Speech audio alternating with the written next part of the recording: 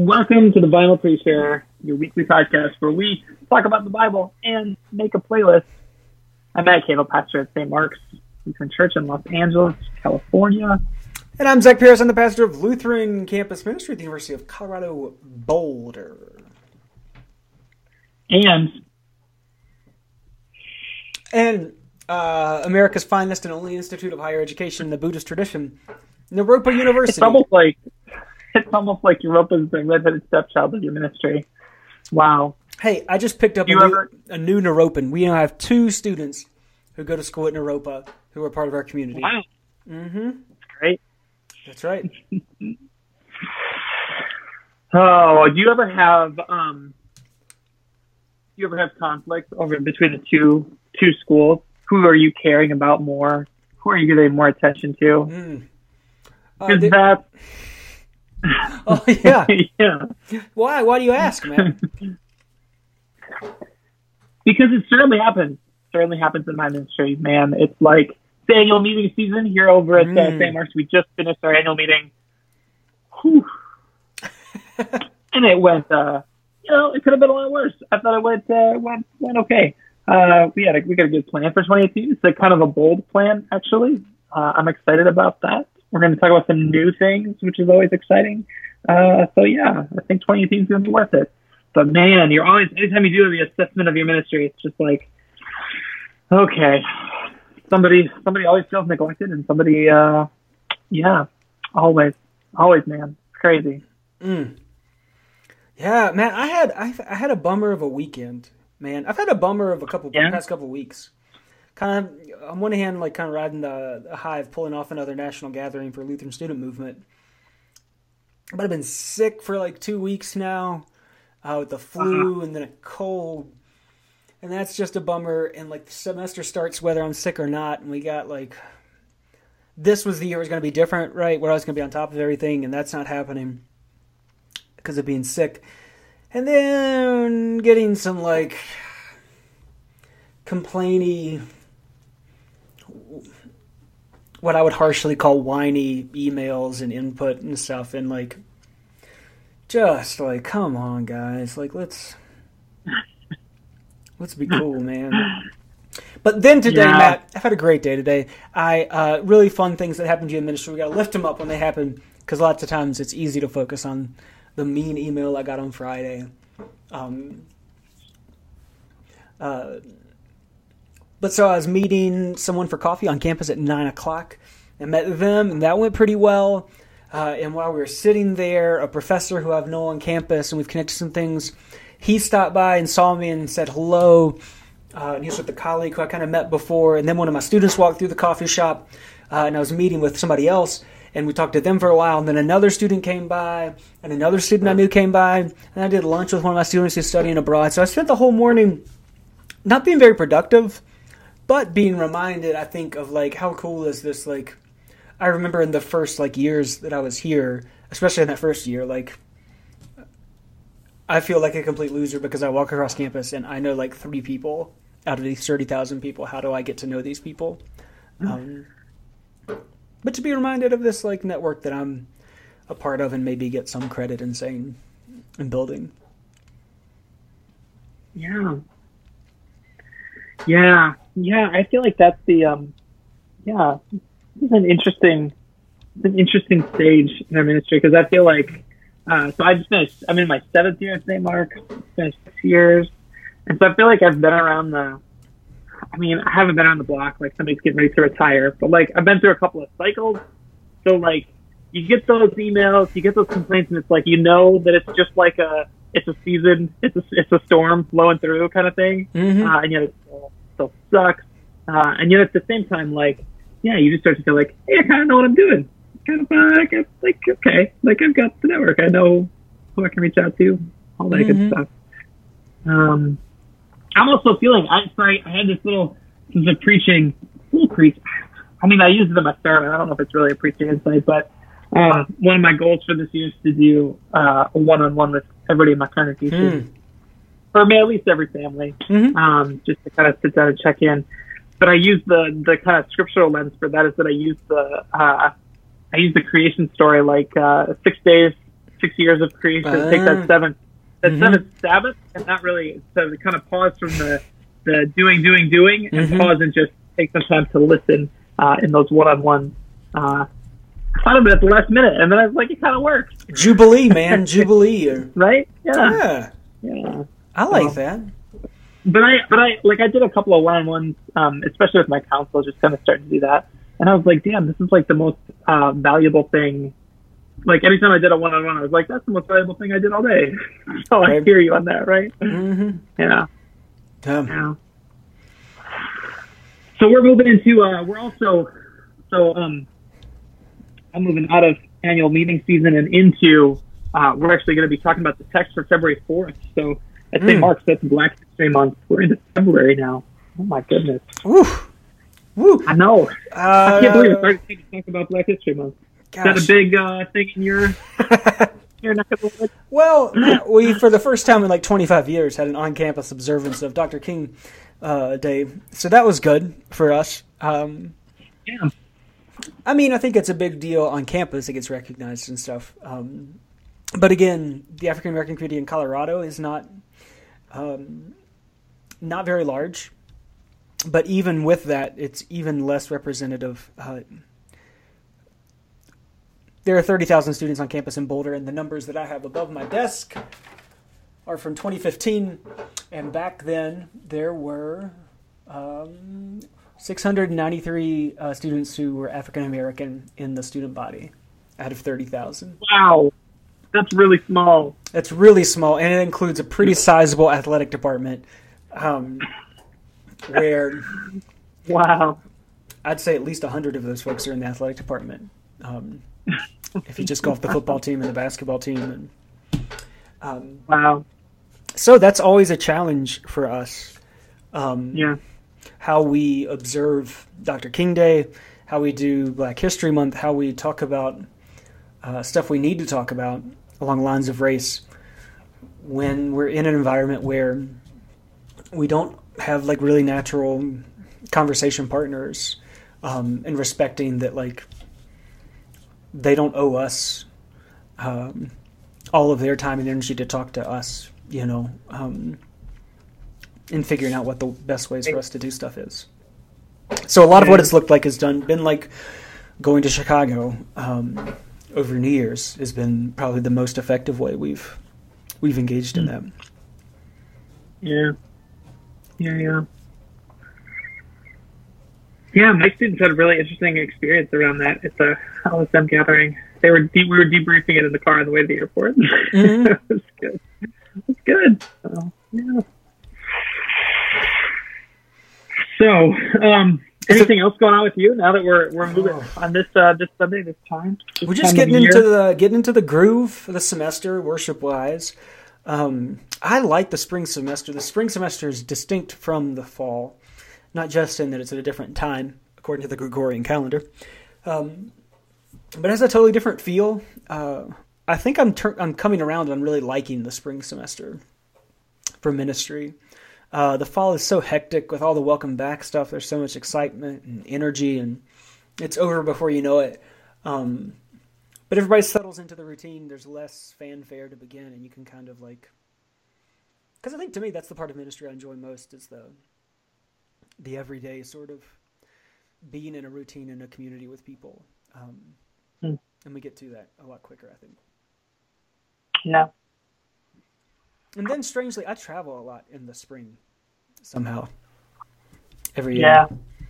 So I have to weather my spousal observations of my travel patterns over the next couple of months. You not only do you travel, you try to talk me into traveling. What? You should come with me, Matt. They should. Matt, Hannah and Chris should be mad at us together.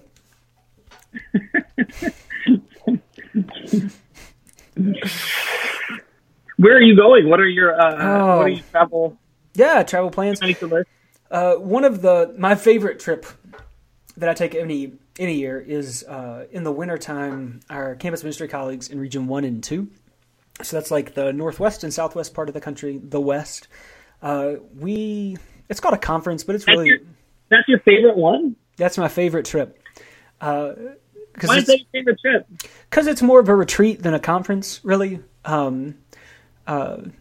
We go and we hang out, and we don't have any pressure to do any business. When we have like our national staff conference in the summer, I feel like we've got all these people here. I've got like several hats on. There are things that I need to do while I'm here because I need to get Chris Hevener in a room and get him to commit to doing this. And like, well, Brad's going to be here. So Brad, I need a student from Brad for LSM. So I can't let him get away, and to do all that stuff, which is just the chance, for 3 days, 3 nights to spend time with colleagues. And we've talked about it before, being a campus pastor. You don't have colleagues. I mean, you have colleagues. I have very like clear colleagues, but they're mostly very far away from me, and mostly far away from all of us. We don't get to spend a lot of time with people who really understand what it's like to engage deeply in the work. So to spend that time in collegiality without having to do the work that you always have to do, translating what your ministry means and all that kind of stuff is just invaluable. I most look forward to that one. And because you are always there, you've never not been there at that one. So that's I've only gone once. Well, maybe that's true, but this year's in Sacramento, Matt, and Boogie Cousins and the Pelicans are going to be in town playing the Kings. We're going to Sacramento. I've never been to Sacramento. I'd like to consider myself like somewhat of an expert on the Central Valley, California, but that's a part of the valley I've never been in. It's a big valley. I'm going to learn something new. So I do the winter staff conference out west. I'll be in Sacramento. Spring break always happens in the spring, strangely enough. And for us, that's a big part of our program, in that it's a place where students are able to deeply invest in the community, oftentimes for the first time. So our spring break trips in the spring have a lot to say about what our community is going to look like in the fall when people come back. So this year we're taking students, we've got a group of, looks like 12, 14 up to Holden Village. So I'm going to be doing that. Have you been there before? I've never been before. Oh, I love it. I went there once, twice. I don't know. But it was awesome. I love it. So we're going to take a plane to Seattle and get in a van and go up to Lake Chelan and stay in the hotel. And it takes forever to get there. Yeah. Our friend and listener, Scott Thalacker, I don't know how to say his name because I've mispronounced it so much, at Utah State, Logan talked me into it because I was like, I don't know if we want to spend all that money and only get to spend a couple of days there because we're just going to be traveling the whole time. And he was like, that's the point, you moron, that it's a journey, it's a pilgrimage. And we're going to be there during Holy Week. So I'm excited to see what that is like. And we're going to take that Holy Week journey really literally with a big group of folks. So that's cool. And then this year, evidently, I'm going to Coachella, which is a music festival in Southern California. It's a work trip. So my spouse is always very supportive of weeks and weeks of travel for really hard work stuff. Like, you've got to go to Holden Village for a week. You got to go hang out with your friends and colleagues in California. You've got to go to Coachella. It's hard, It's hard on all of us, really. You should send her out to LA for the book fest the following weekend. That Matt, now you're onto something. It's like Christmas Coachella. It's like, yeah. Because what did I do? I did it once. I had a retreat and I sent her out to LA for the marathon trials. I remember that. Yeah. She was super pregnant, and I was going to be away again. For like Valentine's Day too. So something was made to Valentine's Day. I feel like. Good idea, Matt. I like it. Here we are, Vinyl Preacher. Not only do you get a playlist and we talk about the text, but we work on my marriage, and so I appreciate that. I am doing a couple of like premarital counseling things right now with some alums. So that's fun. Yeah, so I'll tell them to always send their spouse away as a way of making things better. We're being really focused on the Vinyl Preacher today, but I'll just keep that track. I'll just keep that track going. You're not alone. My most difficult time of travel is in the summer, and it is it's pretty brutal with the family trying to be like, oh, it's just 3 weeks, but you're right. I'm never around during those big races. So we were talking about, like, well, next year maybe you should just go with your mother's for the whole. Like, one of those things. There's always a season, man. There's always a season.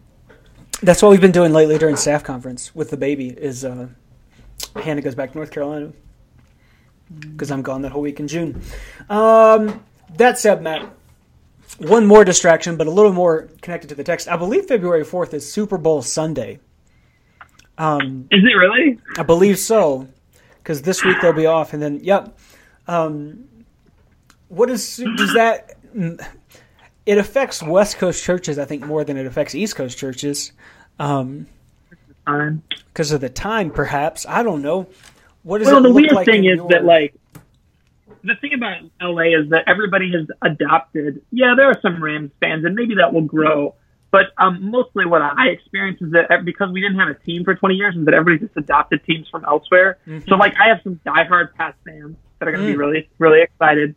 I know I have diehard Broncos fans. It's not relevant this year, but, like, in years past, I went to the Super Bowl party, and I'd never seen decorations like this. But the Broncos were in it. And then, I got some Packer fans, too. Too bad they're not. But, yeah, so I've got my Pats fans. I know they're going to be excited. But it's like, because everybody just adopts other teams, right? So, it's, yeah, that's the whole thing. This year we're gonna march through it, I think, because we worship on Sunday nights. That's right, which is during the Super Bowl. You're gonna do it? Gonna worship? Yeah, we're gonna do it. It's okay to cancel worship when there's a football game. We do it all the time. I normally look to House does it really well. The House for All Sinners and Saints down in Denver. Because they're Sunday night worshipers, and they make a big deal out of it, and like kind of a play to the anti-football crowd. Counter programming. Yeah, and our people are not casual football fans for the most part. The years, because we've had it happen twice where the Broncos have been in the Super Bowl here in Denver, and that's been much harder to figure out. And half the time it's me. Like, I care more than, like, any of my students do. And I'm like, there's this big Super Bowl I want to go to. I don't know this crappy worship. But,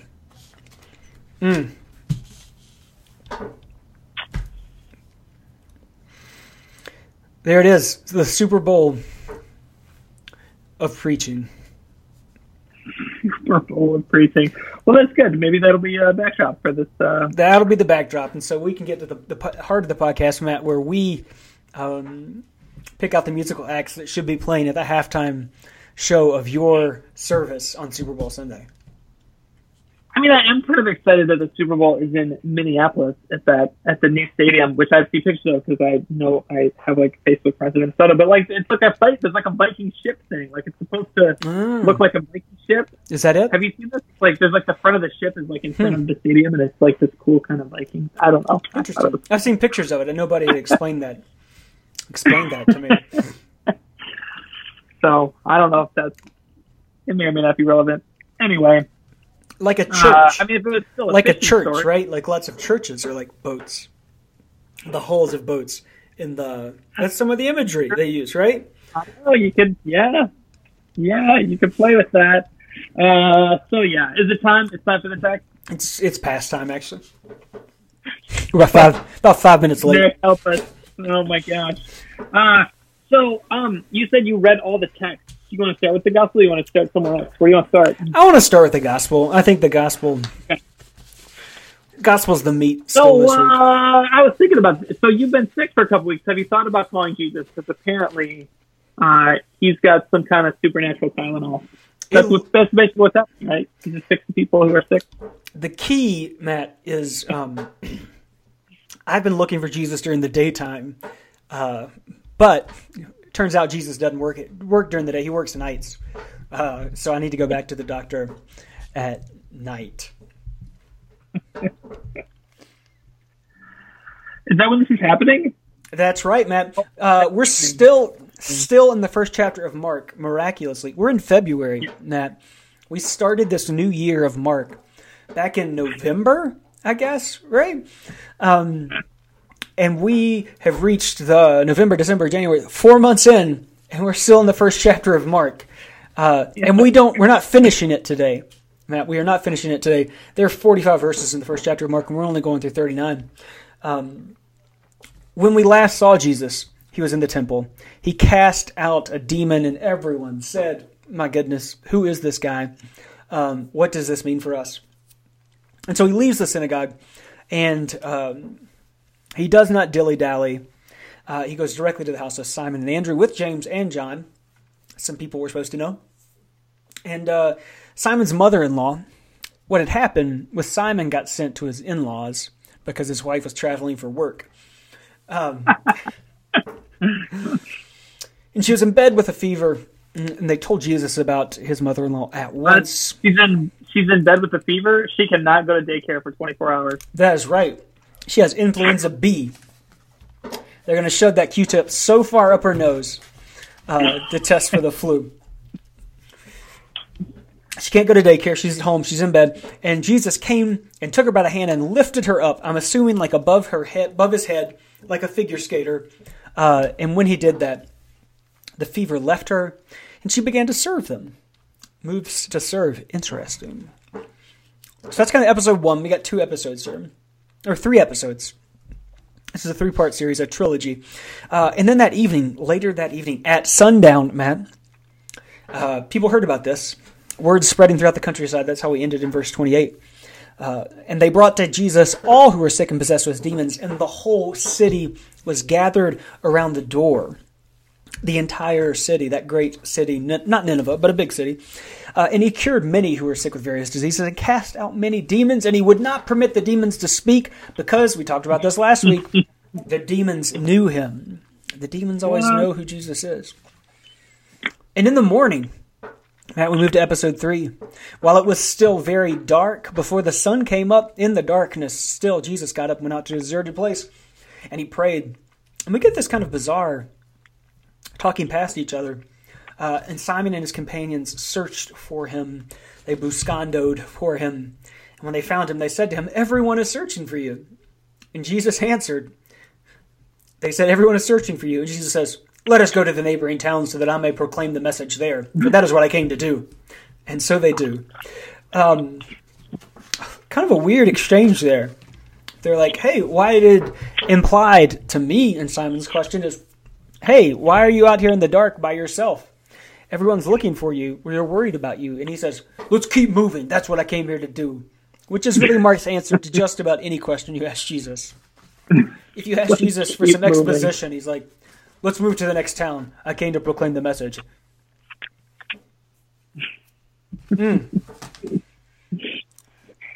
So a 3-part story. Before next week, again, another healing where Jesus is going to heal a leper that time. Yeah, I mean, it's amazing. I mean, this first chapter of Mark, I mean, if you go back to last year at this time, you're making your way through Epiphany, and you're getting sections from the Sermon on the Mount. I mean, I think this contrast is just so, like, it tells you a lot about the difference between, say, Mark and Matthew, for example. That in Matthew, like, you get these different sections of a sermon. And it's a really powerful sermon with lots of memorable images and all that good stuff. But it's basically a really long speech. In Mark, not a lot of long speeches. A lot of just action. Let's keep moving. Let's do another thing. And that's really relevant, I think, but for what Mark is, how Mark is communicating the gospel. Right. For those of us who follow the cross of Christ that is embedded into the portico wellness wheel. My accent almost got me there, and I would have blown the joke. Wheel, the wellness wheel. Jesus, not a good example again today. Portico, our rates are going up because of Jesus. Is the wellness wheel like the wagon wheel? Like, can you rewrite the lyrics to that song? Rock me, mama, like a wellness wheel, real smooth and calm, so I can get enough rest tonight. Jesus, when's he sleeping? Right? It looks like he's staying up all hours of the night, healing every person who comes from the whole city, and then he's up before the sun rises to go pray. Jesus is not slowing down, man. Nope. What happened to self-care, man? He's going hanging out with sick people?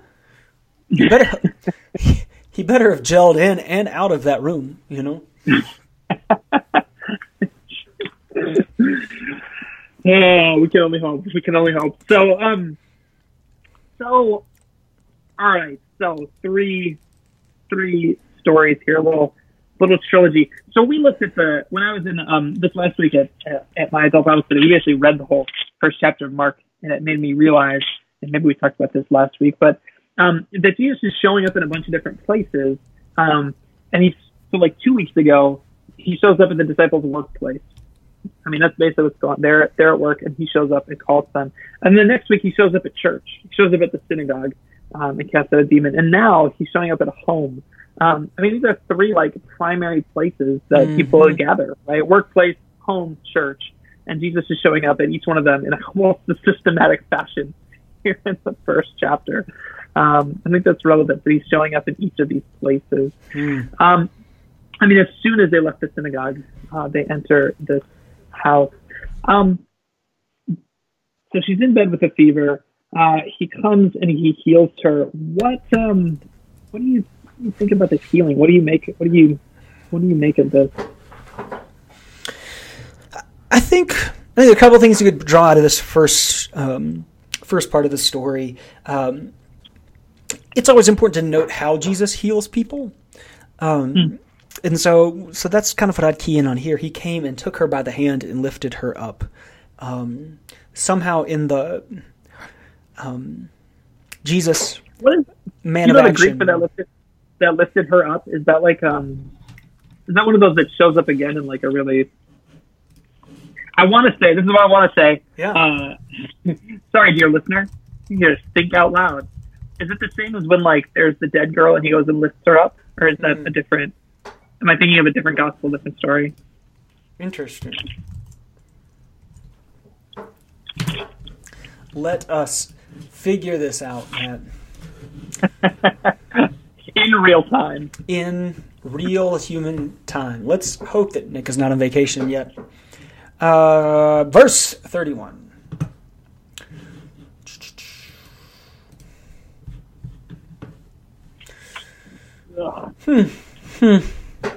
Interesting.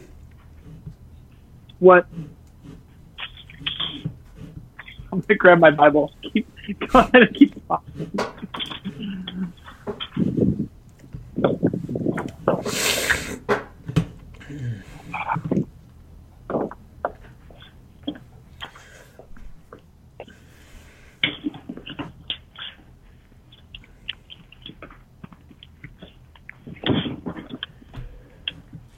Find anything? So, looking into the word a bit, it is the Greek word egeiro, which means to awake, to arouse, or to raise. So, it's used a trillion times in the Gospels, 144 times. So, I don't have enough time to dig through it all. Let's look up each one of those, one at a time. But, yeah. It is often used in the Gospel of Mark as to mean to awaken. So it definitely is the same as in Mark 5:41, where he raises the daughter of Jairus apparently from the dead. Apparently from the dead. Matt is skeptical. You are right, little girl. I say to you, get up, arise. And again, the little boy that wow. So he's dead, and Jesus takes him by the hand and lifted him up. Wow. Okay. Interesting. All right. So you could tie it together with the daughter of Jairus in Matthew 5, like 41. What was the other one, Matt? Little boy? Yeah, that one is 927. 927, same word. Lifted him up, and he arose. It throws a bit of a wrench into where I want to take this, but yeah. Sorry.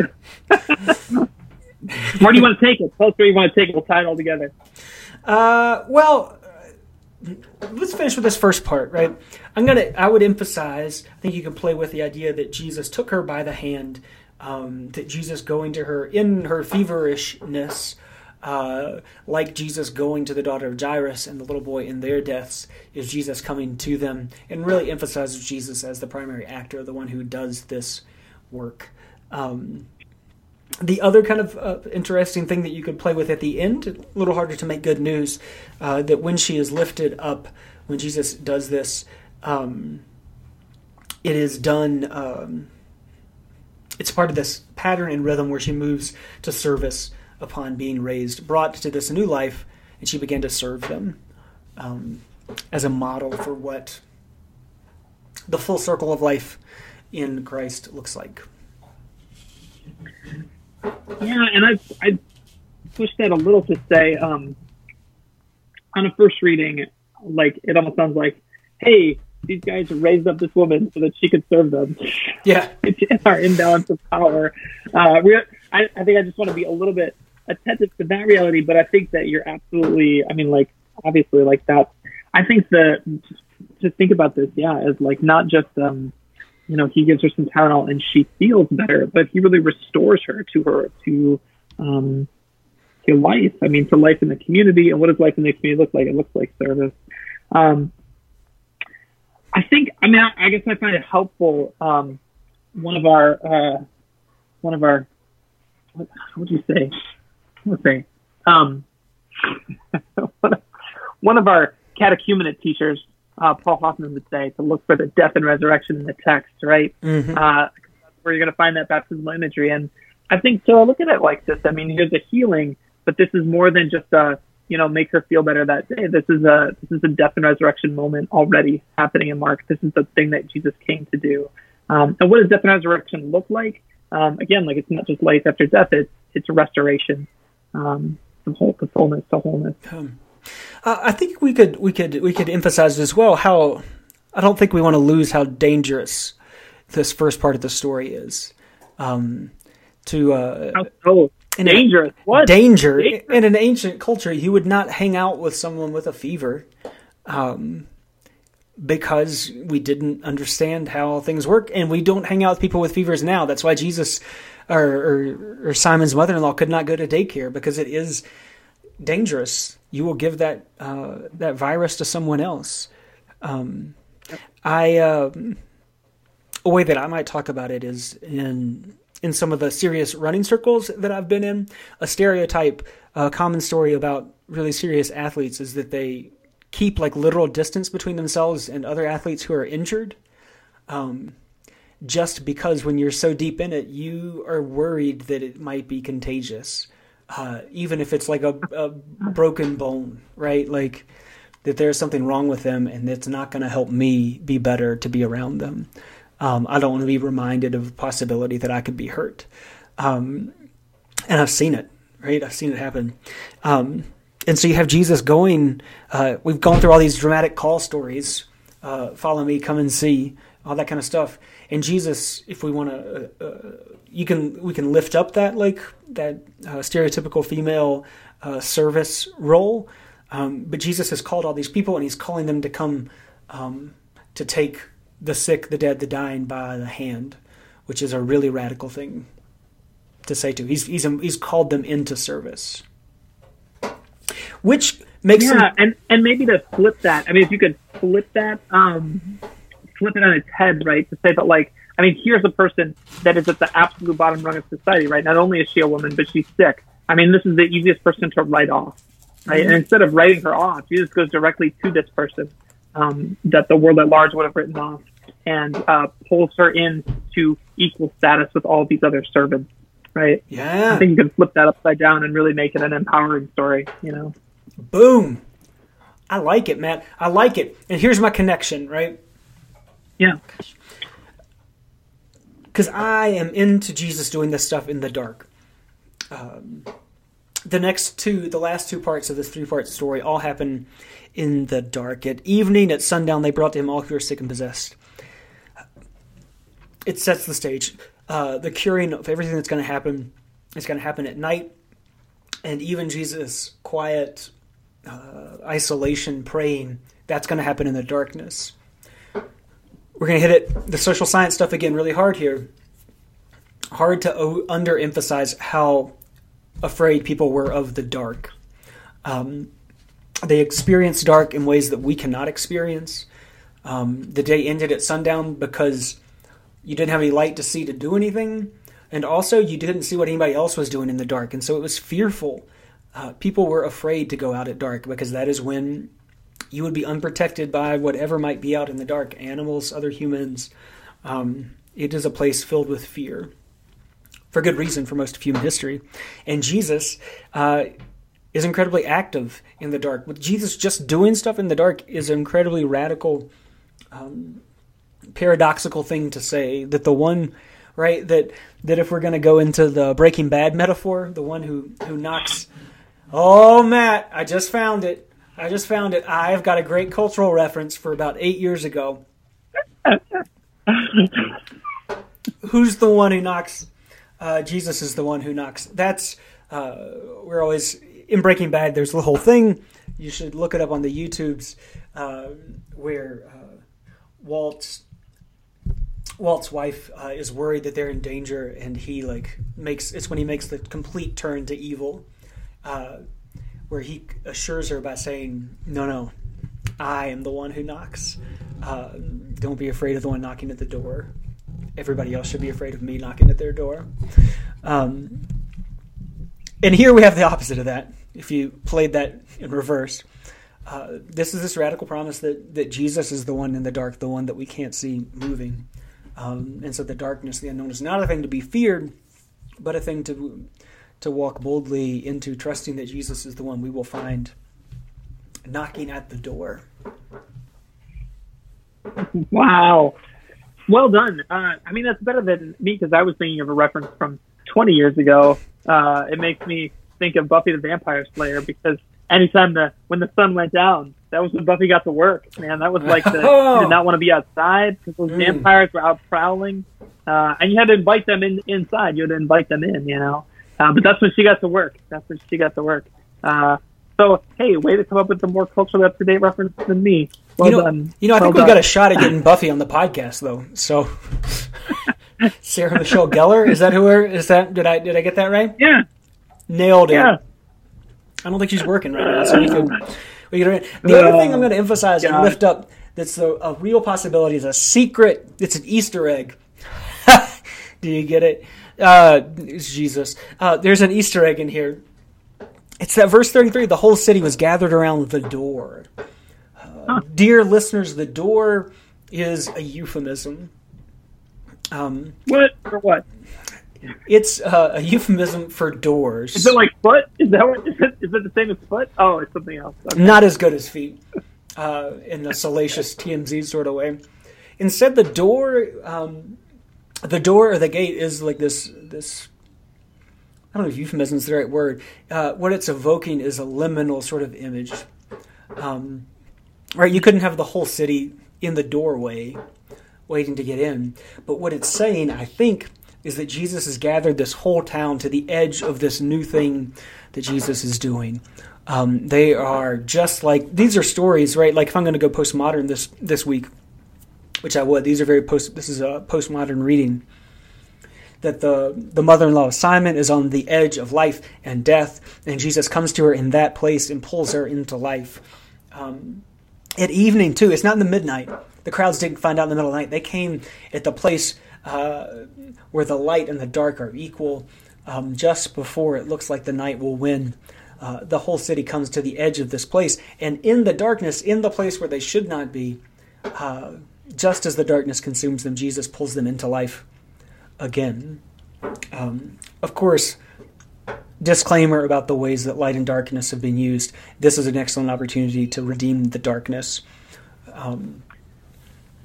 Yeah, I mean, to get back to, it made me think of the ways that we sometimes think about, that we've talked before, things that happen at night. I mean, Nicodemus at night, and maybe even go back to the very beginning. When does creation begin? Creation begins in the darkness.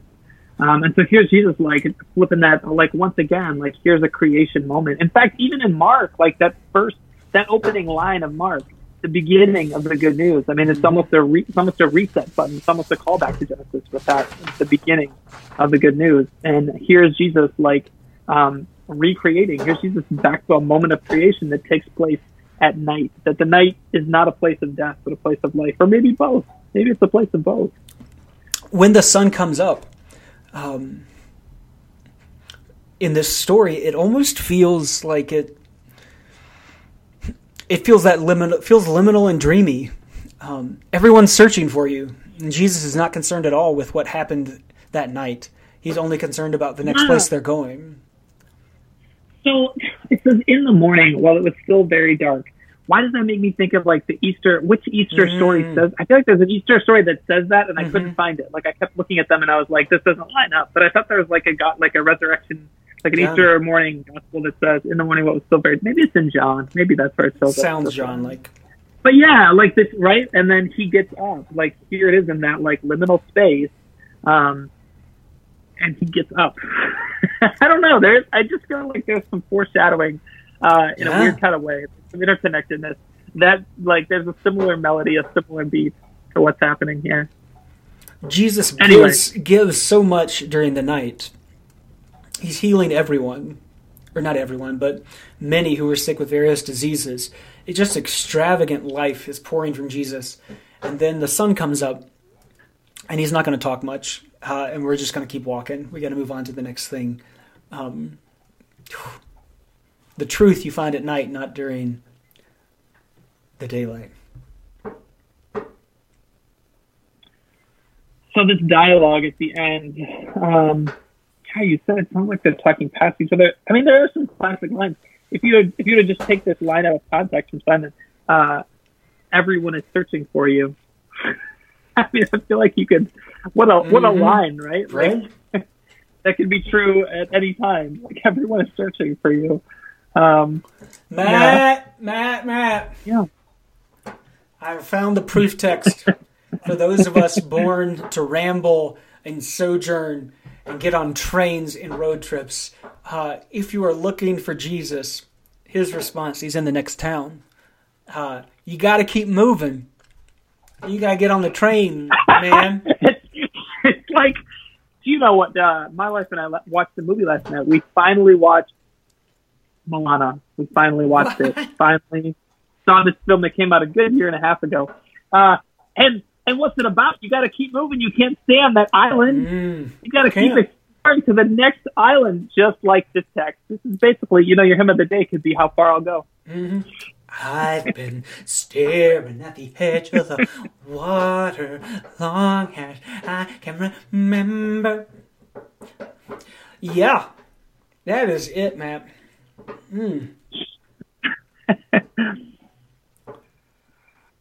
I like that. That tickles all my romantic notions of any sort of ultimate truth. The ultimate truth is always in the next town. I am going to make one connection to Isaiah, though, before we get on. One of my favorite my favorite Luther quote, I don't have many, is from his commentary on the tabernacle. And he says that God dwells in the darkness of faith where no light can overcome it. And I find that always to be a comforting image. And the Isaiah, Mark lacks any sort of poetic stuff here. You get the really brusque, brutal things like everyone is searching for you. Good stuff, but not too flowery. Isaiah's gotcha. It is he who sits above the circle of the earth, and its inhabitants are like grasshoppers, who stretches out the heavens like a curtain and spreads them like a tent to live in. And so it's that spreads them like a tent to live in that to me evokes that sense of the tabernacle as the darkness of faith into which God pulls us this week. And there's a nice back and forth towards the end of it. Why do you say, O Jacob, and speak, O Israel, my way is hidden from the Lord? Have you not known? Have you not heard? The Lord is the everlasting God, the creator of the ends of the earth, even the darkness.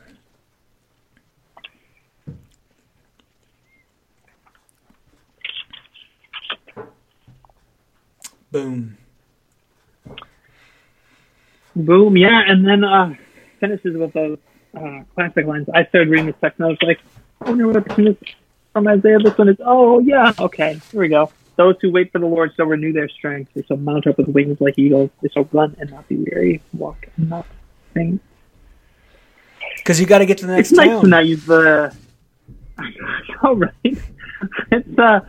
It's nice to use the complimentary readings. Apparently they complement each other. I've been using those semi-continuous ones for so long last fall and summer. It's like, oh, they connect. Huh. And your connection point for 1 Corinthians 9, I like it there in verse 22. I become all things to all people, that I might by all means save some. For me, I think with these texts, it's opening up that kind of cosmic dimension. And if you want to nerd on it, right, like the cosmos is mostly darkness. And perhaps that's a much more helpful metaphor for the vastness of God's, the vastness of God, of the God that holds us by the hand.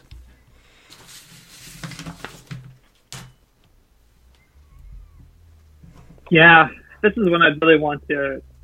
I feel like if I was gonna, I've been mostly ignoring the epistles and Epiphany, but if I was gonna use this, I'd really want to. You get some real cultural stuff going on here, right? I mean, here's like contextualization. There's a whole section on it, but it's really, in my experience, it's really complex. It's not quite as simple as, to the Jews, I became a Jew in order to win Jews. You know, I just I became Belizean in order to be Belizean. Like what? Like I feel like I need to unpack that a little bit. But it is a classic. It is a classic text from Paul, and it's worth exploring. Particularly if you want to look at the multicultural piece, cross-cultural piece. A lot going on in these texts. I didn't have many notes, and now my paper is full of notes. Full of notes. Thank you, Vinyl Preacher. We're going to take credit for at least one sermon this week on the podcast. Matt, you've just passed the peace. Okay, everyone's coming back towards their seats. Some folks are going to go refill the cooler, pop some more popcorn, get the nachos out. But no, don't leave your seats. There's a halftime show. Who's playing the halftime show at St. Mark's on Super Bowl Sunday? Who is playing the halftime show? Well, I got a couple of. What do I have here? What do I have for these songs? Well, I'm going to throw out there a song called "The Healer" by John Lee Hooker and Carlos Santana. A little duet there. It's definitely got when I played it, like on Spotify, it's listed as a John Lee Hooker song, which made me think it was going to be pretty bluesy, but really, Santana kind of dominates it there. But the lyric is the blues is a healer. The blues are a healer. So I wonder if going to that place of the blues, going to that low place, going to that dangerous place that Jesus does here, is where the healing is found. So yeah, let's get a blues song on there. John Lee Hooker with Santana. Love it, Matt. Love it. This section in the last section where Jesus goes and prays. Before we get to there, he wouldn't permit the demons to speak. So I imagine at that moment he was listening to the No Doubt song "Don't Speak." I know what you're thinking, because in the Vinyl Preacher we have to have some '90s throwbacks. Gotta. And then a newer song where he prays, the Sam Smith song "Pray." It's just a nice. It's got a nice vibe to it that I feel evokes some of this liminality, some of the sense of yearning that I think is present throughout this text. And then finally for me, when I read, they'll mount up with wings like eagles. They shall run and not be weary, walk and not grow faint. Obviously, I think of the U2 song "Drowning Man," which features prominently those lines near the end of the song. It comes from their album "War," which hangs on my office wall.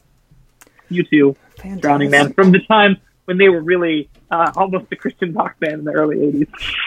really, really explicitly quoting Psalms is what they were doing. So that's what I got. What's on your playlist this week? Before they sold out, Matt, I found some new music. And some old music for the playlist this week. Love Darkness. Myself found a good new Darkness song. Finally found what you came for. Finally, what you hoped to find. Racing home from her house, looking out for black and white. Dark days in the summer. A million ways to toe the line. Can't wait, holy other. Might as well be the seventh sun. It's Local Natives' Dark Days. It goes on hand in hand with Fear for the Afterlife. Mm-hmm. You cut out. Say it again. Did you say Local Natives? Local Natives. And what's the name of the song? Name of the song is Dark Days. I love that. Local Natives. Right. Then, Matt, we got Hands. And I looked on the Spotify, and there are literally an infinite number of songs about hands and holding hands and touching hands and take me by the hand. Peter Frampton came up on the list. I was surprised to see our good friend Pete. He's doing good. Frampton comes alive just like Ben's mother-in-law. But I'm going to go with... What's the song? What's your Peter Frampton song? No, I'm not putting Peter Frampton. Sorry. There is a Peter Frampton song, Take Me by the Hand, that I listened to briefly. Yeah. Instead, Matt, I'm going to go to the 90s and then bring it back to the 2000s. It says that Jesus takes her by the hand, singular. So we know what one hand is doing. What's the other hand doing? Likely in the pocket of a tunic. I've got one hand in my pocket, or Hand in My Pocket, by Alanis Morissette. But I'm going to put an acoustic version by Imagine Dragons, a cover of the song. It's really nice, because Jesus has one hand in his pocket, and the other one's holding probably a dead person. We can work on that. Holding a leper. We'll figure it out. I'll talk to Alanis about that. And then my last song, Matt. The last song is the song that the disciples of Christ sing together as they do the work, as they wake up, they are risen and serve. It's Dynamite by Tao Cruz. You need to make... Yeah. You better make room for my hands. Because they've got a lot of work to do. That's a classic. I remember that one. I feel like I went to a couple of weddings that summer that played that. That was like yes. Great song. For both my hands. This is two-handed work we got going on. I like it, Matt. And I'm officially late for picking up my daughter from daycare. What's the good news? Oh my God. Let's see. What's the good news? What's your good news? I'm going to steal your line. The final preacher. I'm going to steal your line. The Blues are a healer. Oh, that's the episode title. I've already decided. The Blues are a healer. Great. I'm going to stick with that too. Well done. Boom. Good stuff. What a good up. This is a good one. This is a good one. We're going to actually promote this one. All right. Producer Nick, enjoy your vacation, Nick. It's been real. It's been real vinyl. Vinyl.